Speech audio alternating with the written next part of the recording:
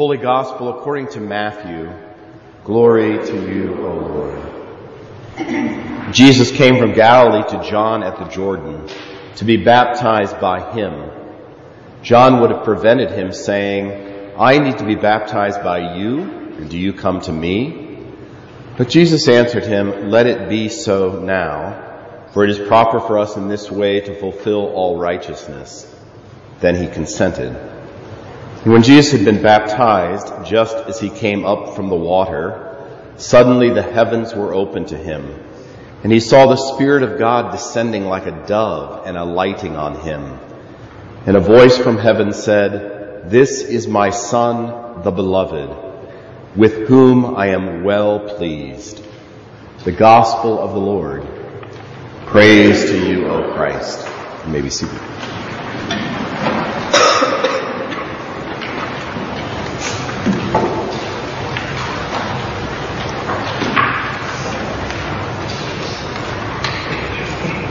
And Peter began to speak to Cornelius and to his whole household. In the name of the Father, and of the Son, and of the Holy Spirit. Amen. Today, as we celebrate the baptism of our Lord, we run into a saint of God that is not as well known as some other saints. His name is Cornelius. It's a biblical name that just never really caught on. Not like John or Mark or David. Cornelius never really became that famous of a name. I remember there was a Cornelius Bennett who used to play pro football for the Buffalo Bills. Do you remember him? Or maybe if you're an OSU fan, you might remember a 60s quarterback named Cornelius Green. You remember him? And then there's a very famous Cornelius Vanderbilt. He earned a little bit of money in railroading. Have you heard of him before? Built a few houses around the country. Cornelius Vanderbilt, a tiny little abode in Manhattan. But I think the most famous Cornelius of all, at least to me, is the animated character Yukon Cornelius from Rudolph the Red-Nosed Reindeer. Do you remember him? His handlebar mustache, red hat, and that ice pick that he carried in fending off the abominable snowman. Yukon Cornelius. He has done true by a saint's name. But in general, Cornelius, not very popular. According to Mom 365, a website that lists the 100 possible names for boys, Cornelius doesn't even make the top 100. Sorry. But here, in the Bible, in the 10th chapter of Acts, Cornelius is mentioned by name not just once, but on 7 separate occasions. Such a deal. And what is most significant about Cornelius, other than that he was a Roman centurion, is that he is the first Gentile, the first non-Jewish person to be converted to Christianity. The first one who is not in that line of Abraham and David to confess Christ. Which is why the words that Peter speaks to him today and to his household are so powerful. Peter says, "I truly understand that God shows no partiality.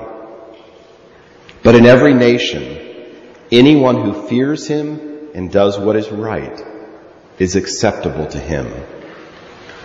Now I know to those of us who have been in the church for a long time, this may seem like yesterday's news, but imagine an outsider hearing these words for the very first time. God accepts everyone. You don't have to be Jewish. You don't have to come from a certain pedigree. You don't have to meet a certain set of requirements. Peter says, whoever fears God and does what is right is acceptable. On this day when we celebrate the baptism of Jesus and hear the booming voice from the heavens proclaiming Jesus as God's beloved Son, we also learn once again that there is absolutely no one whom God will not accept. It is also curious to me that the whole household of Cornelius gets in on the act.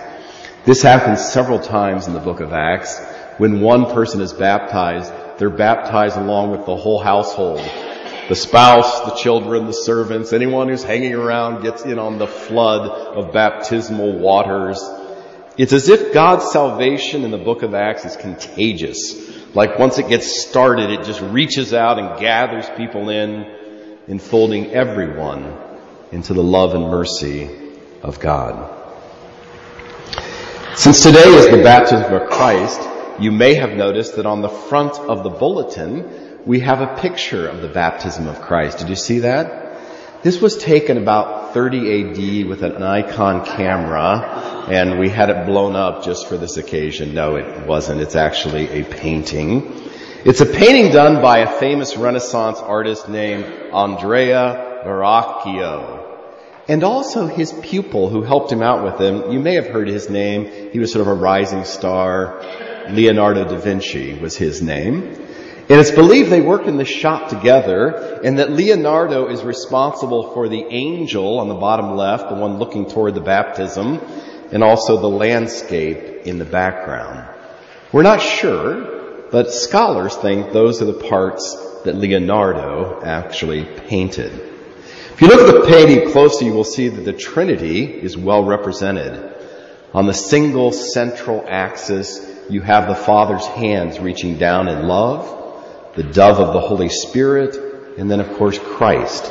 Father, Son, and Holy Spirit, front and center in the painting. Now, in addition to the dove that is coming down upon the head of Jesus, there is what appears to be a hawk flying over the head of John the Baptist. Did you catch that in the painting? I have no idea why that's there, but there's a hawk flying around. The angel that Da Vinci painted on the left appears to be holding some of Christ's clothing, his tunic perhaps, or outer garment. And that angel seems awestruck by the baptism. But the other angel's paying no attention to the baptism at all, and seems to be wondering why the other angel is so enamored with the scene. John the Baptist isn't looking so good. His diet of locusts and wild honey hardly seems to be sustaining his gaunt body there. But I will give him kudos for the balancing act. He's holding the baptismal shell in one hand, a large cross staff in the other, right? All at the same time. The banner on the staff reads, Ecce Agnus Dei, behold the Lamb of God. And somehow he's able to do all that while standing in the river. But what I find most curious is the baptism itself. They are in the River Jordan. It's barely ankle deep, by the way. And John the Baptist picks up what looks like a piddling amount of water to sprinkle it over the head of Jesus. How can you possibly baptize with such a little dab of water? Maybe it's good for your head, like when Brill cream, a little dab will do you, but not with baptism. In the Gospel of Matthew says that Jesus came up out of the water. Here it doesn't even look like he got down into it. You see, I want enough water at baptism for a tidal wave of love, a crashing, splashing, gushing fountain that would drench all of humanity. I want enough baptismal water to flow from the River Jordan to every corner of the earth and to every person in the world. I do not want baptisms to be dainty and precise. I want them to be messy and lavish and overflowing. I want in baptism for people to actually get wet with the water of God's love and mercy, to be soaked through and through with Christ's acceptance. I want us from baptism to be sopping wet with the power of God's promise and purpose. If Cornelius and his whole family are baptism, I want them to need beach towels to sop it up. I want every child of God to be bathed in the riches of God's abundant life, while our ears are filled with the ringing echoes of "This is my beloved child." Baptism, for me, is not for the faint of heart. It's for those who want to dive into the deep end of God's faithfulness and blessing. Now, there's at least one more part about the painting that I really like if you take a look at it again. First of all, it's a big painting. I've seen it in person. It's at the Uffizi in Florence, or Fienza if you've been to Italy. It's over 6 feet by 6 feet in person. In fact, it makes the Mona Lisa look like a postage stamp. It is a large painting. But the one thing that always jumps out at me at this painting is that the hands of Jesus are folded in prayer. As Jesus is being baptized, it's as if he is praying. The Son of God, ankle deep in River Jordan, is offering a prayer that somehow, at least according to this Italian artist, baptism has driven Jesus to pray. What if that was the purpose of baptism in the first place? To do nothing else but to help us to pray. I mean, all the confirmation classes and Bible studies and sermon listening and worship attending aside, what if the purpose of baptism and remembering our baptism is simply to remind us that we need to pray? That is, that we need to invite God to be part of our lives. Now, I know that pastors, and maybe especially this pastor, likes to talk a lot about what's happening at baptism, the sort of theological underpinnings, how God's Word is being stirred up in the water, how responsibility is being taken on by the parents and godparents, how we also are key players in the faith life of those being baptized. But what if the sole purpose of baptism is really only to drive us to pray,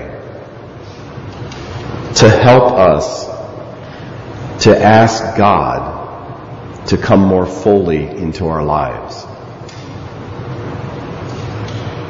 In the name of the Father, and of the Son, and of the Holy Spirit. Amen.